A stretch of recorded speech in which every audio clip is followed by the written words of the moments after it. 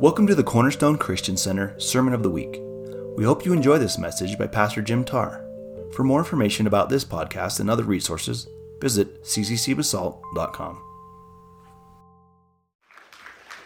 Just a reminder for everyone that we're all corporately looking together for Pastor Matthew and Taylor and their family to have a place to live starting May 1st. So if you know of any possibility, option that's out there, renting, of course, is difficult.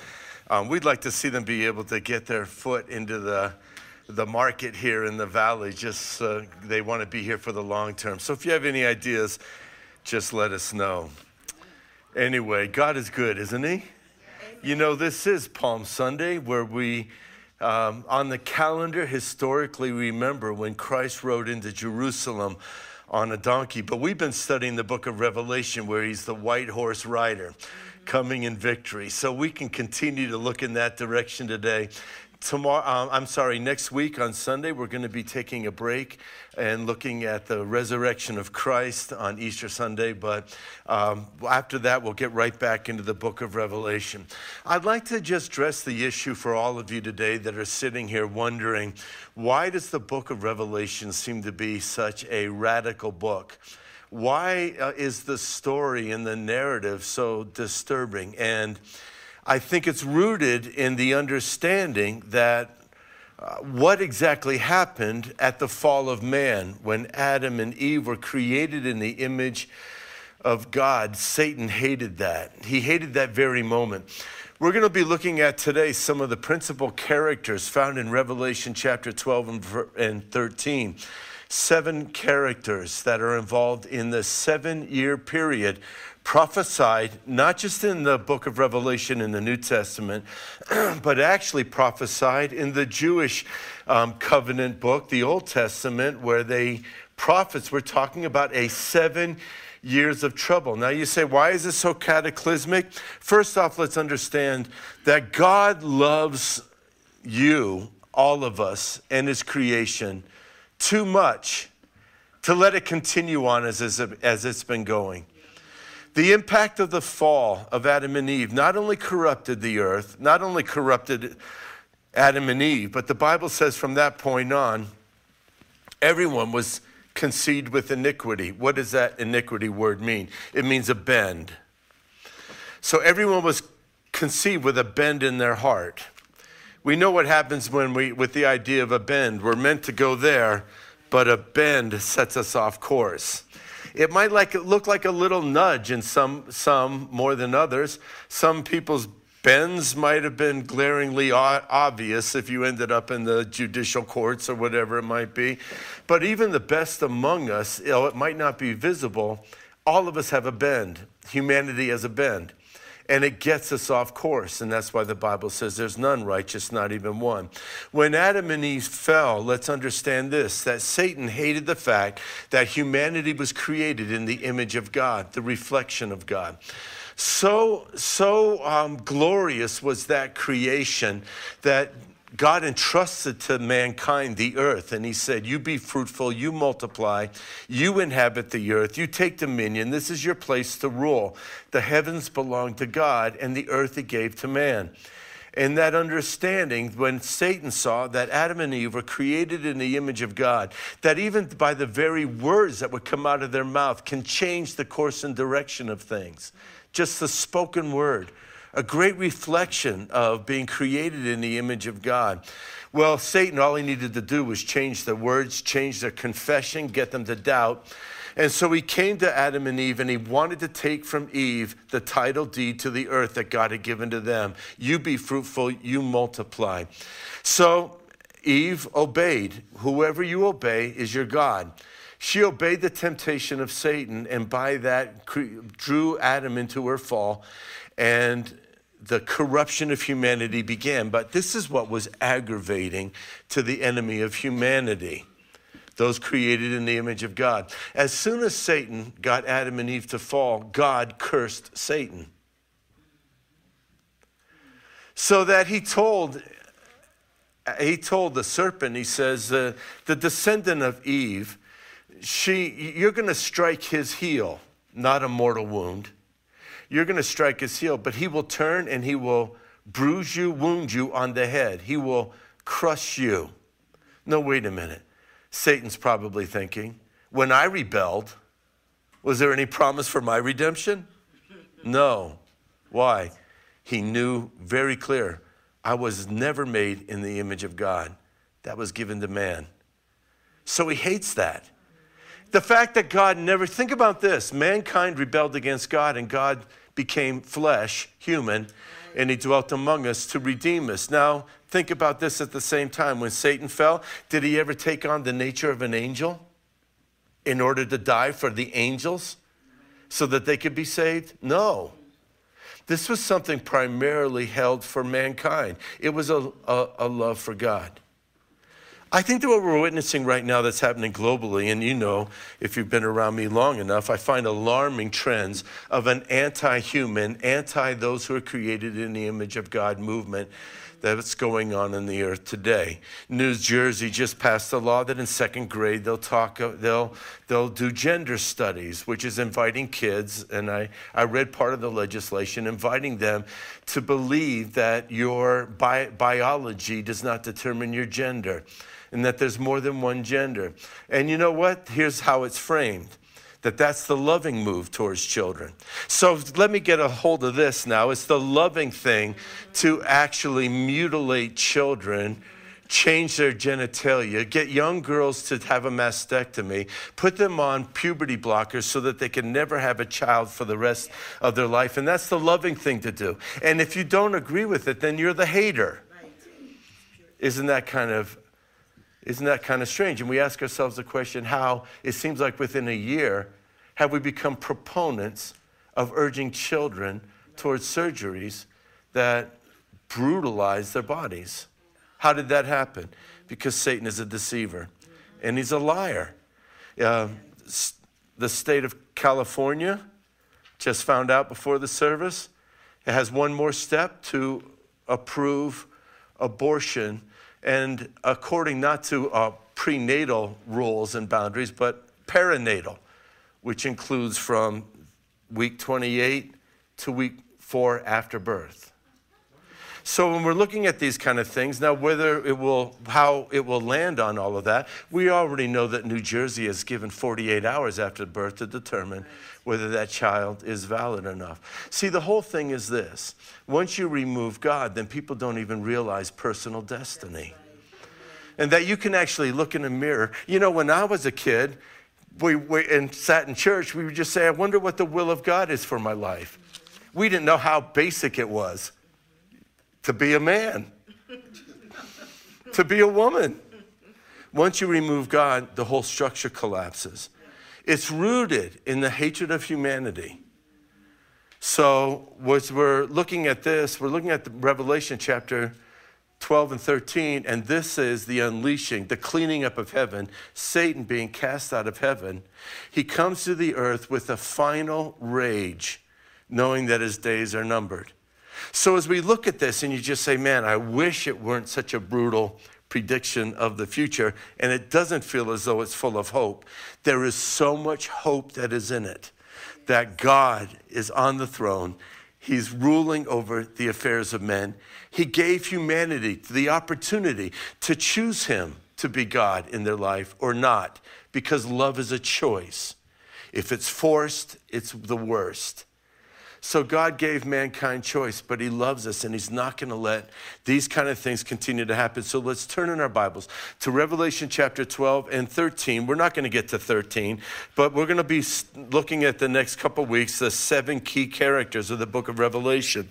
Revelation chapter 12, verse 1, a great sign appeared in heaven, a woman clothed with the sun and the moon under her feet, and on her head a crown of 12 stars. And she was pregnant, and she cried out, being in labor and in pain, to give birth. Then another sign appeared in heaven, and behold, a great red dragon having 7 heads and 10 horns, and on his heads were 7 crowns. And his tail swept away 1/3 of the stars of heaven and hurled them to the earth. And the dragon stood before the woman who was about to give birth, so that when she gave birth, he might devour her child. And she gave birth to a son, a male. who is going to rule all the nations with a rod of iron. And her child was caught up to God and to his throne. Then the woman fled into the wilderness, where she had a place prepared by God, so that there she would be nourished for 1,260 days. And there was war in heaven, Michael and his angels waging war with the dragon. The dragon and his angels waged war, and they did not prevail. And there was no longer a place found for them in heaven. And the great dragon was thrown down, the serpent of old, who was called the devil and Satan, who deceives the whole world. He was thrown down to the earth, and the angels were thrown down with him. Then I heard a loud voice in heaven saying, now the salvation and the power and the kingdom of our God and the authority of his Christ have come. For the accuser of our brothers and sisters has been thrown down, the one who accuses them before our God day and night. And they overcame him because of the blood of the Lamb and because of the word of their testimony, and they did not love their life even when faced with death. For this reason rejoice, you heavens, and you who dwell in them. Woe to the earth and the sea, because the devil has come down to you with great wrath, knowing that he has only a short time. So the dragon was enraged with the woman and went off to make war with the rest of her children who keep the commandments of God and hold to the testimony of Jesus. Father, I pray, Lord, that you would honor your word today, and that you, Lord, come, Father, that you would give me the exact words to speak. Open up our hearts, Lord, and let everything be received with faith. In Jesus' name, amen. Amen. So listen, this is not a sermon of despair. It's a sermon of great hope. It's a sermon of the glimpse of heaven that God is in control. Even in the time when the earth is going to face things that it has never faced before. We're going to be looking at 7 characters that are revealed here that are going to be playing a key role during the 7 years of trouble upon the earth. The first one is a sun-clothed woman who has the moon under her feet and a crown with 12 stars on it. Then there is a dragon. We're going to be looking at a male child being born. We're going to look at the archangel, also the remnant. Then we won't get to it this week, but then we'll be looking at the beast out of the sea and the beast that comes out of the earth. So let's first off look at the sun-clothed woman. Revelation 12:1, a great sign appeared in the heaven, a woman clothed with the sun and the moon under her feet, and on her head a crown of 12 stars. And she was pregnant, and she cried out, being in labor and in pain to give birth. So John is having this vision, and let me remind everybody that these images that are given are very symbolic, but they'll be very real key players, but there's symbolism to it. So who is this woman clothed in the sun with the moon under her feet and 12 stars that are appearing on her head? Well, let's turn in our Bibles, if we can, to the story of Joseph's dream. Let me just read this for you. Joseph had a dream. Now, do you remember who Joseph was? Joseph in his many-colored coat, right? He is the one that was seeing by the vision of the Lord and in a dream that there was going to be a famine that came to the earth, and that even the descendants of Abraham, Isaac, and Jacob were going to be in peril, and that God's promise to them as his people could fail because they could die out. But God gave a dream to a man named Joseph, one of the descendants of the fathers of the faith. And in this dream is where we received the dream of the revelation that his brothers were going to bow down and show obeisance to him. And that is because he was going to be promoted by Pharaoh and be able to provide food for his brothers. Here's what Joseph saw in his dream. He informed his brothers and said, behold, I have had another dream. And behold, the sun and the moon and the 11 stars are bowing down to me. So here we say Joseph is seeing himself, and he's seeing the sun, the moon, and 11 stars. And what is that about? It's a picture that God had given to Joseph thousands and thousands of years before the 7 years of trouble that were coming. And the dream is of one with the sun, the moon. But Joseph, you said he saw 11 stars. Why did he see 11 stars? Because he was the 12th star. He said, I saw 11 stars and they were his brothers, that they're bowing down to me. This is a beautiful unwrapping of who the woman is in the book of Revelation. Israel is going to play a very key role in the last days. And so the woman in John's vision is the nation of Israel. And this woman is about to give birth. Now there's more references that refer to that, because it says in Isaiah 54 verse 5, that's a prophecy to the nation of Israel. Your husband is your maker, who is the Lord of the armies. Now, some people try to say the woman in the book of Revelation, that's the church.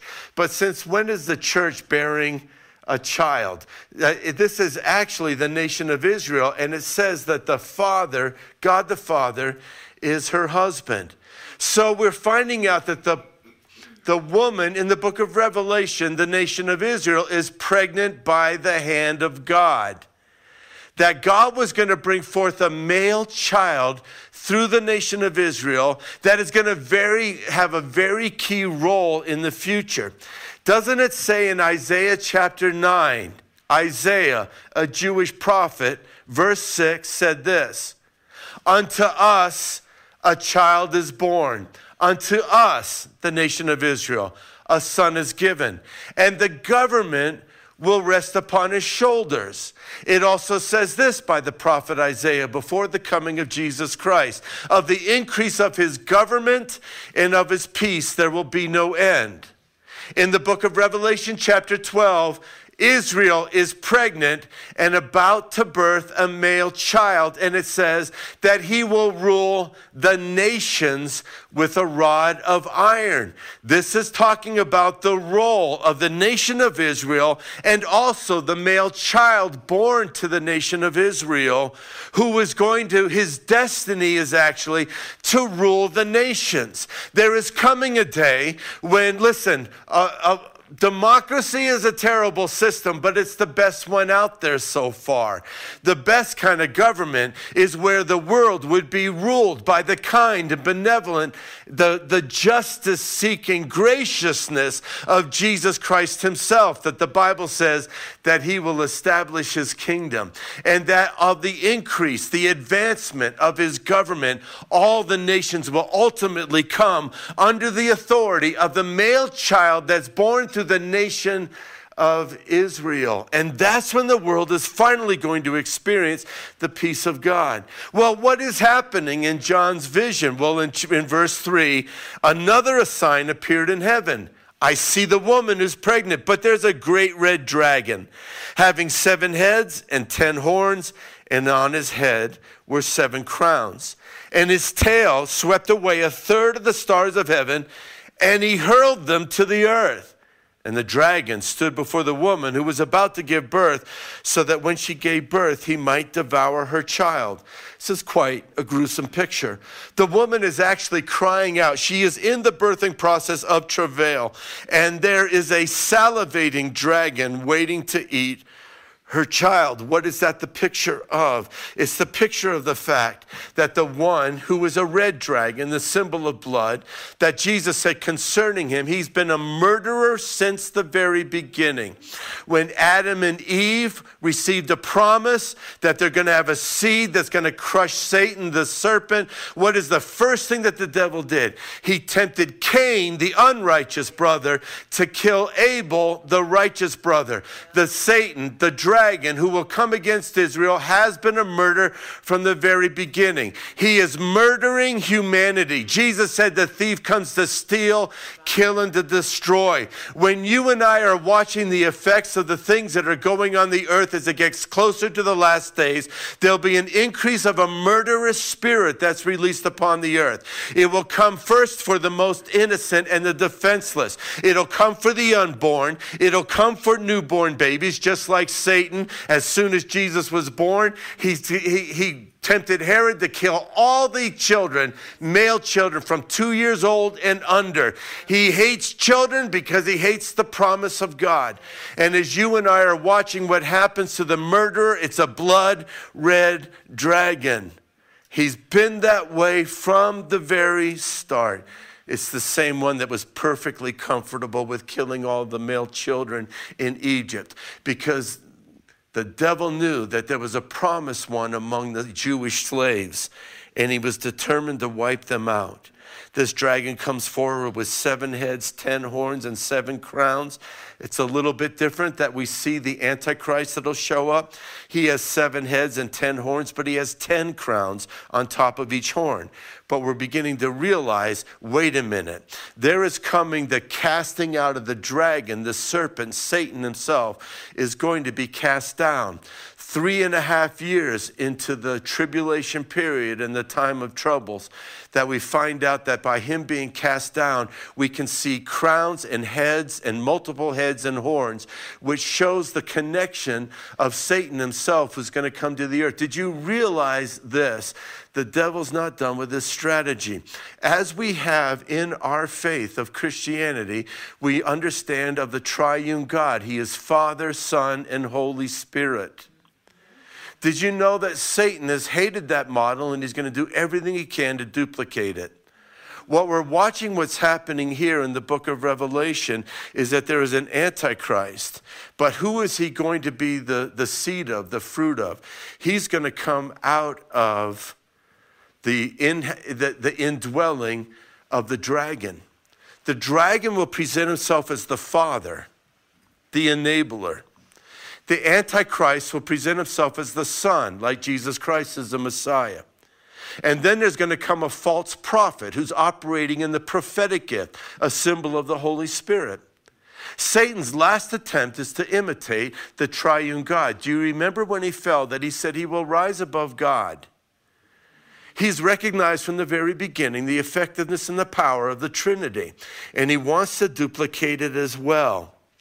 So he is standing before the woman, and he's waiting for that child to be born to devour it. And we realize that this has already happened 2,000 years ago. And you say to me, Pastor Jim, why is this revelation coming to John halfway through the revelation of the 7 years of the tribulation period? It's because I want to remind everybody that God only deals with the church, the Gentile world that's come to Christ and those who believed in him. At the very beginning of the book, he talks to 7 churches and he reveals the history of the church. But the book of Revelation is the fulfillment of God's promises to the nation of Israel. The church has not replaced Israel. God has told the Jewish people, I have loved you with an everlasting love.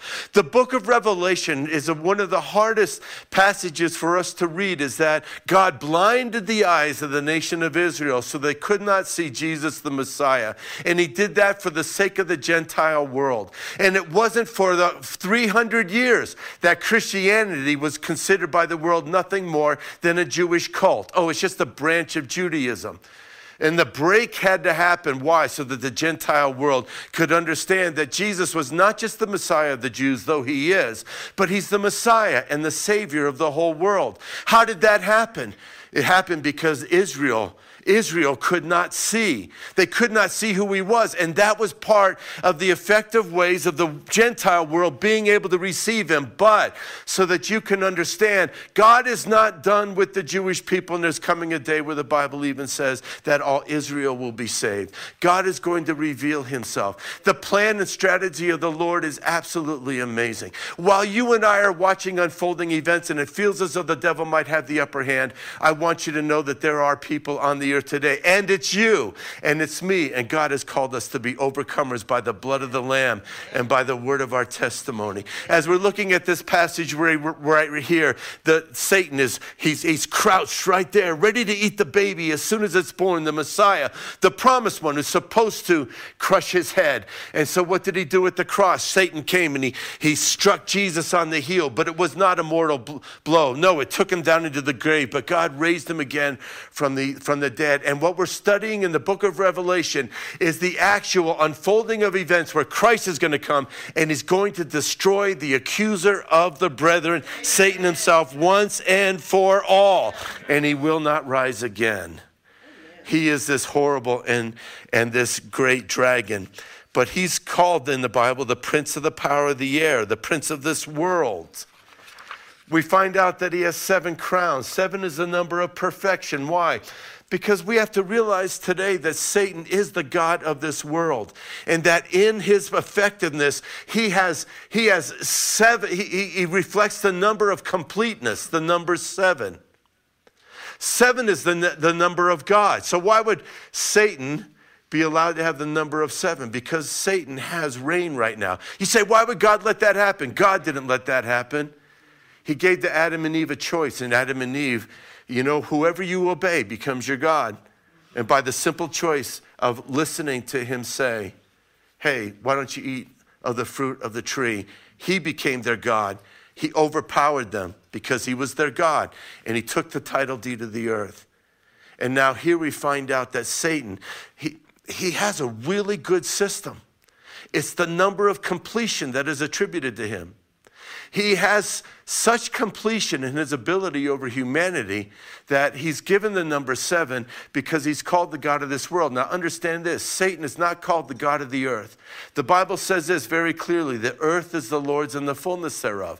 But Satan is the God of this world. What does the world reflect? It describes the systems that humanity has created on the earth. The systems belong to the devil. The devil controls political systems. People say to me right now, how come we can't seem like we can get the other half? Because the devil, he can lie, he can steal, he can kill, he can destroy. I mean, that kind of stuff is going on in political systems. Jesus says that's how he operates. To get his way, he'll steal, he'll kill, and destroy. And I don't have pictures of politicians up there that I believe that have done all 3, but I believe that they're out there. It's also the very system that runs the media.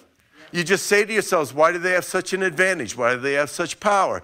It's because Satan is the god of the world. The world system controls the media that's out there. The world system controls entertainment. The world system controls education. You're saying to yourself, why can't we stop this thing? No, it's not that we can't. There is a strategy, and we have to participate. But understand this, the motivating and driving force behind the institutions of this world is driven by the power of Satan. This is why Revelation gets so intense, because there is a major uprooting that's got to happen. Yes. It has to happen. Crowns and thorns. Now, when the dragon is cast out of heaven, we find out, and we're going to be studying this, he sees this Antichrist, who seems to be benevolent and the world loves him. He's made an agreement with the nation of Israel. And for the first 3.5 years of his agreement, most likely he's going to be the one that builds the temple and reestablishes the Jewish religion of the sacrifice of animals and fulfilling all of that they are involved in. Israel's going to think, look, this has got to be the Messiah. When the dragon is cast out of heaven, he is the one then that inhabits the Antichrist, who looks good so far, who's got the nations giving allegiance to him. And at that point, he's going to turn vicious against the nation of Israel and even against all humanity. So this is the unfolding events of what happens. It says that he has a tail and he sweeps 1/3 of the stars of heaven. This is how we know and understand. Satan was created as the most beautiful cherub. Believe it or not, he was so beautiful, he was the finest, that his heart was filled with arrogance and with pride.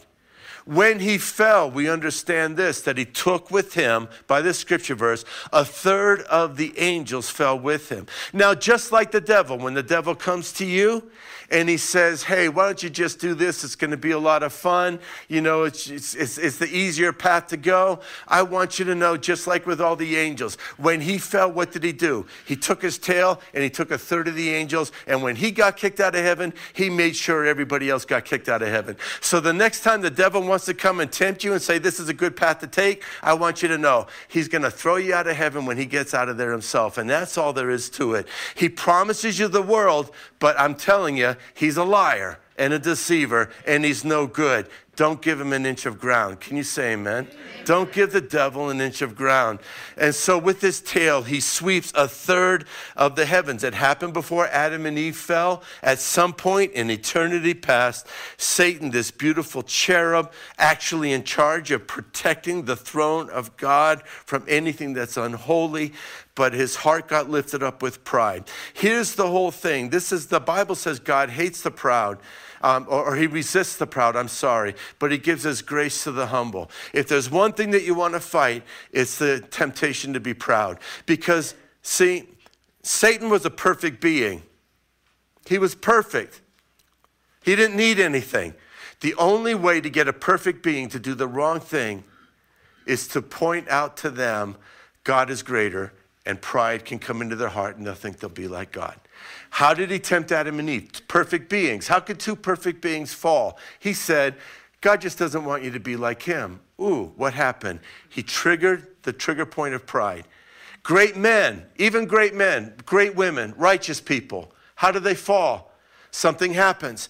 They get to a place in God where everything is so good, God is blessing them, and what happens? Pride comes in. A perfect being can be brought down just merely by the issue of pride. That rebellion of Satan against the Father, and he says, I'm going to be like you, and I'll be even greater than you, caused his own demise and his fall.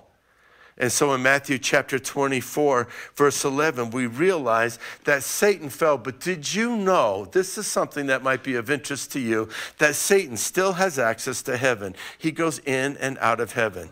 Did you know that actually beyond the book of Revelations, that the Bible teaches us this, that all of heaven and all of earth will someday be melted with an elemental heat that will melt everything because of the effects of the fall of Adam and Eve. And that Satan, who's been in and out of heaven. Now, I'm not saying that heaven is a corrupt place, but I'm telling you, the filth of the dragon, the filth of humanity someday, as it's spreading not just in the hearts of people, not just among the fallen angels, but the corruption that's on the earth today of sickness, of disease, all of that is related. And God said, there's coming a day where everything's going to have to be melted, and I'm going to create a new heavens and a new earth. That's how bad it is. But right now, Satan has access in and out of heaven. How do we know something like that? Do you remember when Satan wanted to be able to tempt Job? He had to go and get permission. How did he get permission? He got it from God. He went into heaven and he says, God, let's do this. And God says, you can do that, but you can't do this. There were limits on what he could put on him. Did you know that every time the devil comes to you, he has had to have gotten permission from God in order to be able to tempt you? That's why the Bible says you will not be tempted above what you are able. And while you can't be tempted above what you are able, God will make a way of escape so that you can get out of it. So I want you to know that God is making sure that your faith will not break. But he allows there to be testings and trials that come into our life, because by those things we are perfected. And by those things we learn how to pray. And by those things we learn how to stand as men and women that are created in the image of God.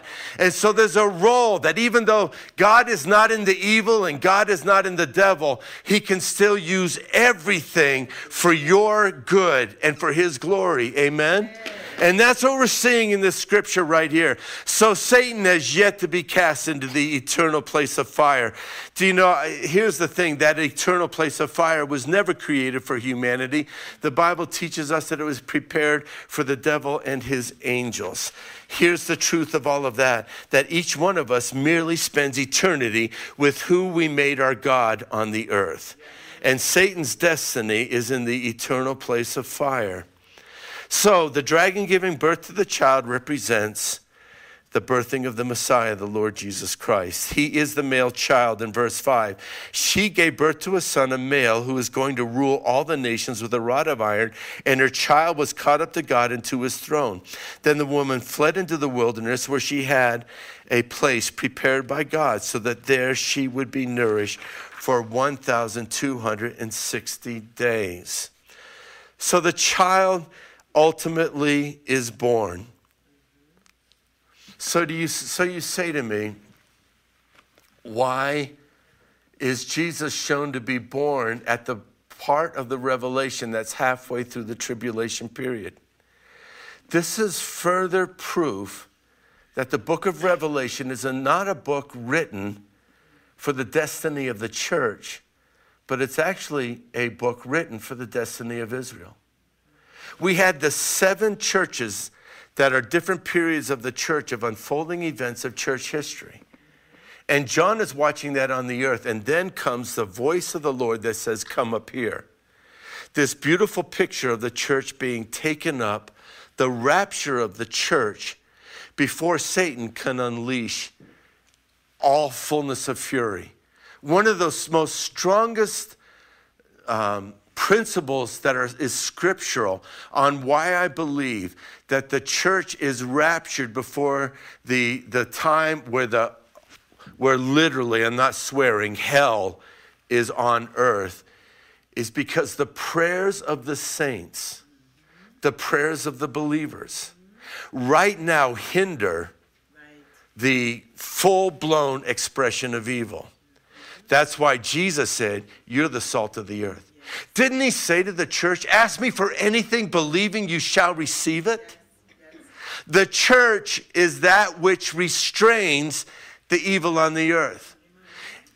If only the church knew that. If only we knew that. The power of prayer and the role that we play. We would be a praying people. Jesus said, my house is to be a house of prayer for all nations. Why should we be praying for all nations? Because all nations is Jesus' destiny. Because where this is going is that the kingdoms of this world will become the kingdoms of our God and of his Christ. And Jesus Christ will reign forever and ever and ever. And those who paid the price to follow the Lord Jesus Christ will rule and reign with him upon the earth. And even we will be established to judge angels. We'll be able to judge angels. You know why? Because in this life, we've got a good taste of evil. We got a whole snoot full of it. And when we're judging angels, they're going to try to explain their case. And we're going to say, man, I smelled something that I smelled like you before, and you are not good. You are not good. Why am I going through so much trouble? So that you might know what's evil. Because you will judge angels. He's waiting for the child to be born. You say, wait, whoa. The baby's born halfway through the tribulation period. No, this book is written specifically to the Jewish people and how God's going to finish his covenant with the nation of Israel. And the promises he made to Abraham, Isaac, and Jacob will come to pass. There will not be one smallest letter in the Hebrew alphabet that will not be fulfilled. Every promise of God to the Jewish people, just like every promise to you as a Gentile who's placed your faith and trust in Jesus Christ, it will be fulfilled. And this is how God, concerning the nation of Israel, we had the 7 churches at the beginning, and then the church represented by John is called to go up. Now, as far as the nation of Israel, this is how it looks in the economy of God.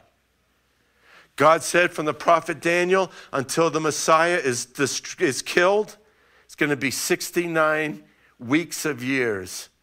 That Daniel actually called it to the very date when the Messiah was going to be crucified. It's astounding. But then he said there's 1 week left. 1 week of years left.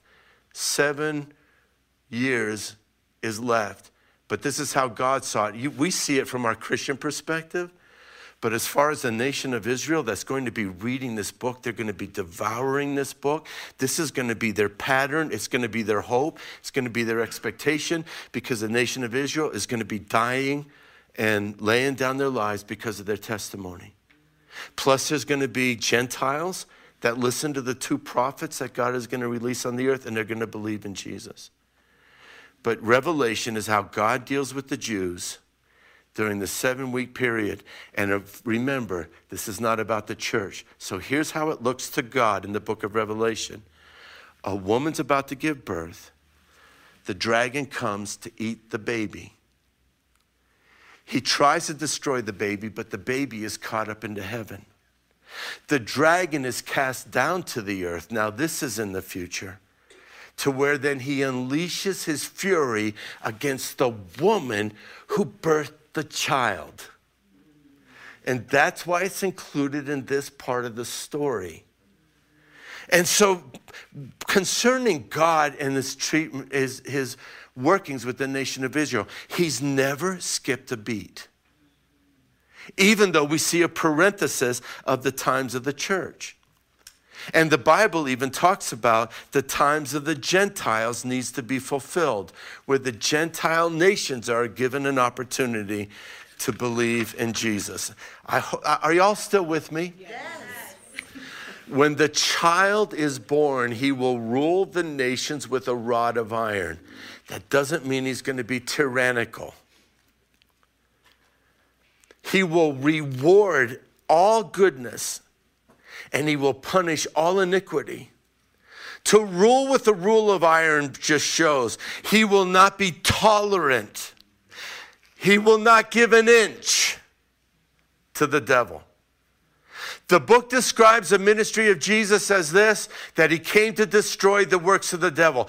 He will rule with a rod of iron, and there will be no place for evil upon the earth. He will not allow one lie to stand, one murder. There will be no abuse of any children. There will be no starvation. There will be no hunger. There will be no government leaders that have the audacity to hoard wealth and not spread it and share it with all the people.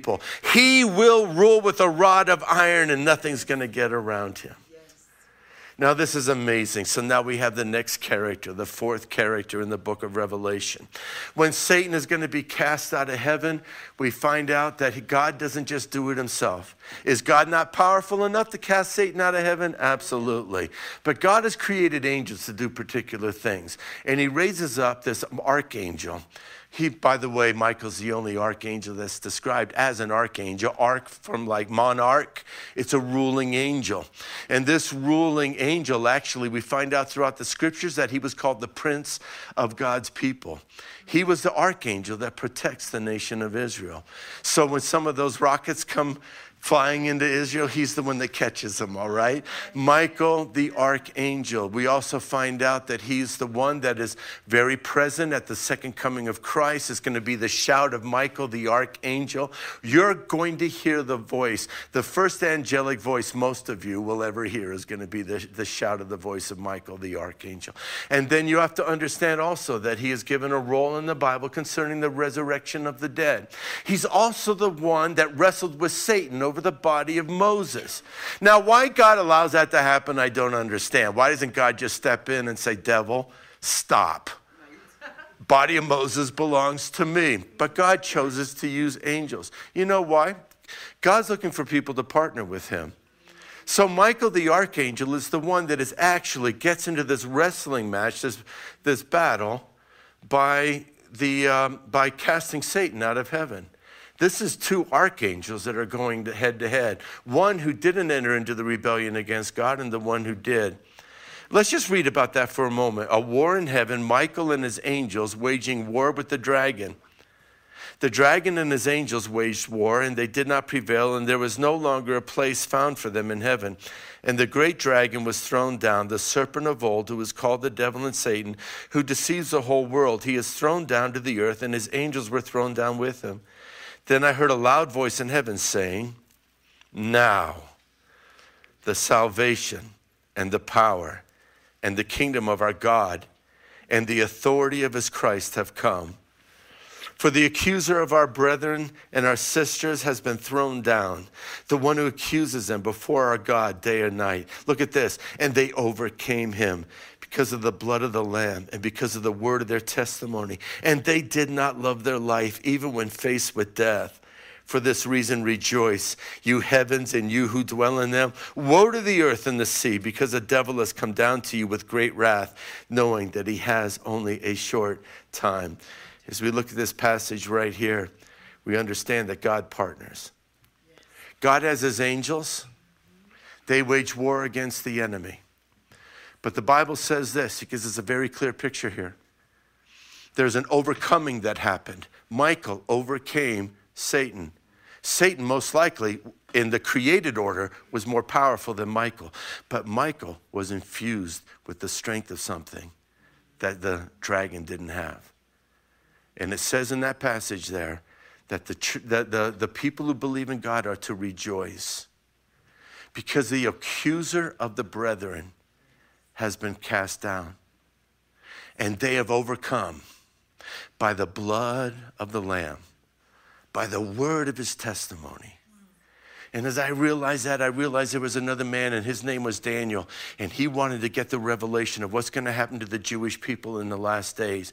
And he was praying, and he fasted for 21 days. Little did he know that as he was fasting and praying, the revelation came to him later that an angel was released, a strong angel. And that angel wrestled with the prince of Persia over the region where Daniel was asking for revelation. Daniel wanted revelation from heaven, but there was a barrier to the revelation coming. And an angel needed to fight against the prince of that region, the prince of Persia. And how did that angel get the strength to beat this other principality? Well, when he did win the battle, and when the angel came with the revelation, he revealed to Daniel, he says, from the moment you began to pray, I was released from heaven, and I entered into the battle. But Daniel prayed for 21 days, and he fasted, and he sought the Lord. And the strength that the angel sent from heaven had over the regional principality, the dark power that controlled and manipulated that whole area, was the prayers of Daniel.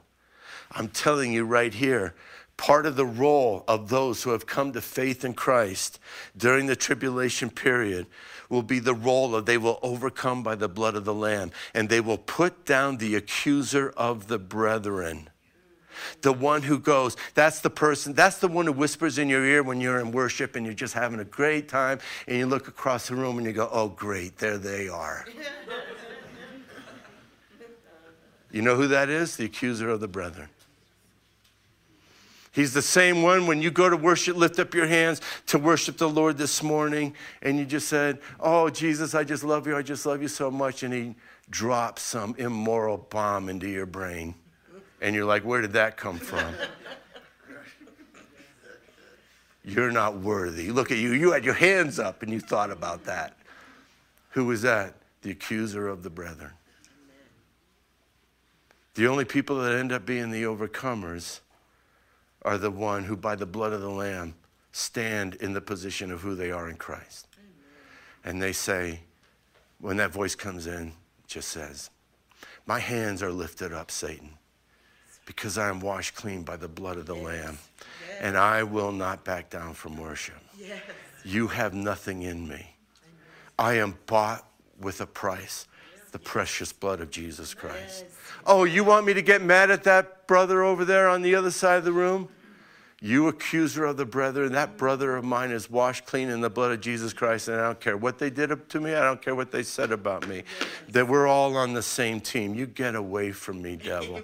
The Bible says this, we come boldly to the throne of grace in the blood of the Lamb. If you don't know what the blood of the Lamb is, then you don't come boldly to the throne of grace. The only way that you can have any confidence in prayer. Some of us think our confidence in prayer is that we can use fancy words and we study the book of Revelation and we understand it. It has nothing to do with that. You want access to God. You want answers to your prayers. You want to see the devil destroyed in your life. There's only one way to do it. You stand in the ground of the blood of Jesus Christ. You know who you are. You know who he is. You know that he saved him, that he saved you, and you understand this, that you are not battling against flesh and blood, not even your own flesh and blood. You're not battling against mom. You're not battling against dad. You're not battling against your boss. You're not battling against a family member. That is not where your battle lies. And if that's where your battle lies, you don't understand the blood, because the blood of Jesus Christ has forgiven the sins of all mankind.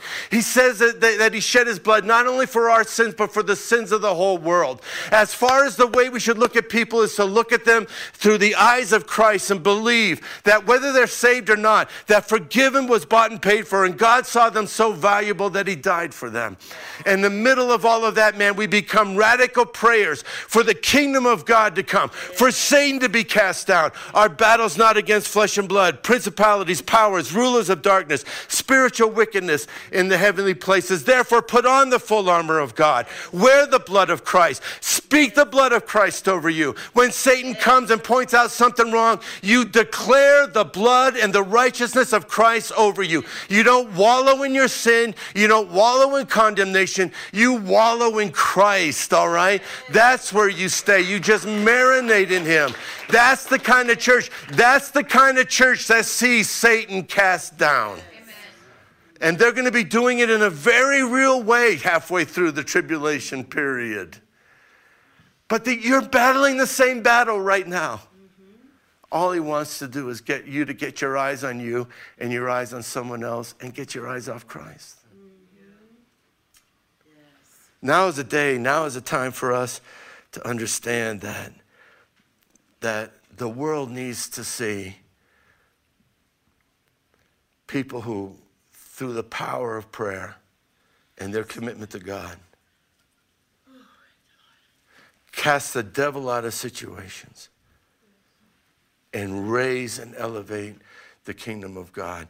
You and I are the restraining force against the evil that's on the earth today. What we're seeing is going to happen in the future is something that we can be exercising right now. You and I are the restraining force against the devil. That's why the Bible says, greater is he that's in you than he that's in the world. Yes. Having done everything, stand. I'm telling you again, if you are in the midst of overwhelming temptation and you feel as though there's no way that you can get the victory, I want you to know that the very heart and root of that temptation got permission and that God said there is a way of escape. I speak from experience. You don't always know the way of escape, but you pursue the Lord. You seek Jesus. Maybe I could even say to you, stop seeking your own personal spiritual perfection and start seeking the face of Jesus. Begin to understand who he is. That's the root of all why God allows any temptation, is so that through the furnace of struggles, we become more like Christ. We see Jesus for who he is, not a religion, not a leader, not any of that. We see him as our personal Lord and Savior. Yes. So when he's cast out, they all celebrate. The accuser of the brethren has been cast down. He's accusing us before God day and night. They overcame. I'll be talking about that this week in the daily devotionals. Overcoming by the blood of the Lamb. When the dragon saw that he was thrown down to the earth, he persecuted the woman who gave birth to the male child. But the 2 wings, it says, of the great eagle were given to the woman so that she could fly into the wilderness to her place where she was nourished for times and half a time, 3.5 years, away from the presence of the serpent. So we find out what's going to happen here. See, this is again why I believe that the church has been taken out already before all these things unfold. Because why wouldn't he protect his own people? This is a promise that's given to the nation of Israel. And in that promise, we find out that when Satan comes against them, God is going to lift them up with eagle's wings. Now, let me just read a scripture for you. Moses and the nation of Israel had just escaped Egypt. Pharaoh is a type of the Antichrist, hated the promises of God for the nation of Israel. They find themselves at the bottom of Mount Sinai, and Moses went up to God, and the Lord called to him from the mountain, saying, "This is what you shall say to the house of Jacob, and tell the sons of Israel. You yourselves have seen what I did to the Egyptians, and how I carried you on eagle's wings, and brought you to myself." Little did we understand fully that when the revelation came that God delivered with eagle's wings the nation of Israel and took them into a wilderness, it's actually a picture of something that's going to happen in the future to the nation of Israel.